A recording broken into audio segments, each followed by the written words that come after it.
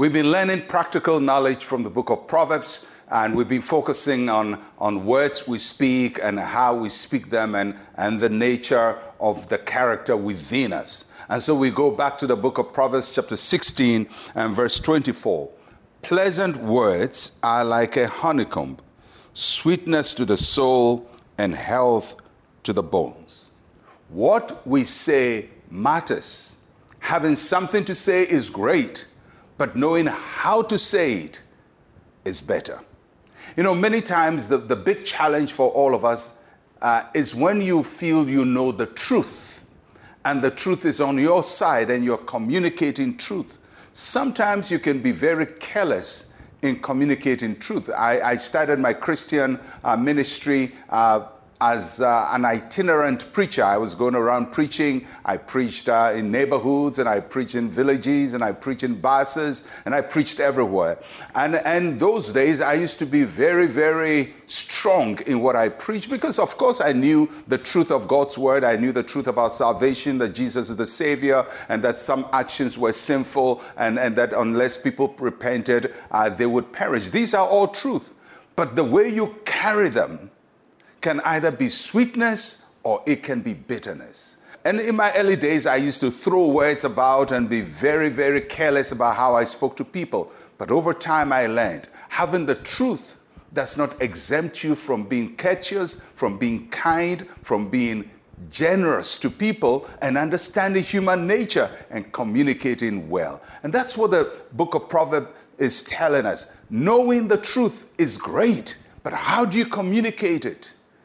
How do you tell it? Sometimes even in marriages, one person says, well, what I say is the truth. The other person says, what I say is the truth. But the words they're throwing is not sweet at each other. It's bitter. And so the Bible says that pleasant words are like a honeycomb. Honeycomb is the sweetest part of the honey. In other words, no matter how truthful our word is, we can find ways of speaking them pleasantly.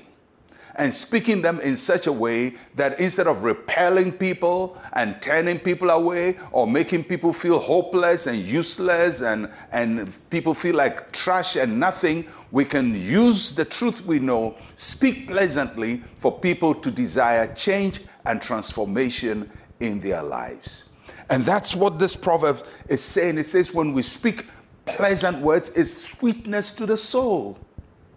It gets into people and it convicts them and it helps them to make adjustments in their life. When you look at the ministry of Jesus Christ, he encountered some of the most deprived and depraved people on earth. Some of the people he met were bad people. Bad people like Zacchaeus, bad people like tax collectors of his day, like prostitutes of his day. But his words did not stab at them. His words were pleasant to the soul. And so these people whom society thought were the most rotten found their way to Christ because he learned to speak the truth in a way that touches the soul and causes people to truly want and desire to live a good life for the Lord. And that's what God is recommending for us. Don't just hide behind what I'm saying is truth. Is it pleasant? Is it sweetness to the soul? Is it a blessing to somebody else? Are you speaking to repel people or you are speaking to draw people to God? And when we speak pleasant words, the passage says it becomes health to our bones. It simply means it just brings wholeness to us. Pleasant words will make you a whole person. You don't feel rotten. You just feel God can make me new and I can have a new life in Christ. And that is the Christian message and what God has called us to. Let us pray. Say with me, Heavenly Father, I receive wisdom to choose my words carefully. Let my words minister life to its hearers. In Jesus' name, amen and amen. Well, I'll catch you again tomorrow. I'm Pastor Mensa Otabil. Shalom, peace, and life to you.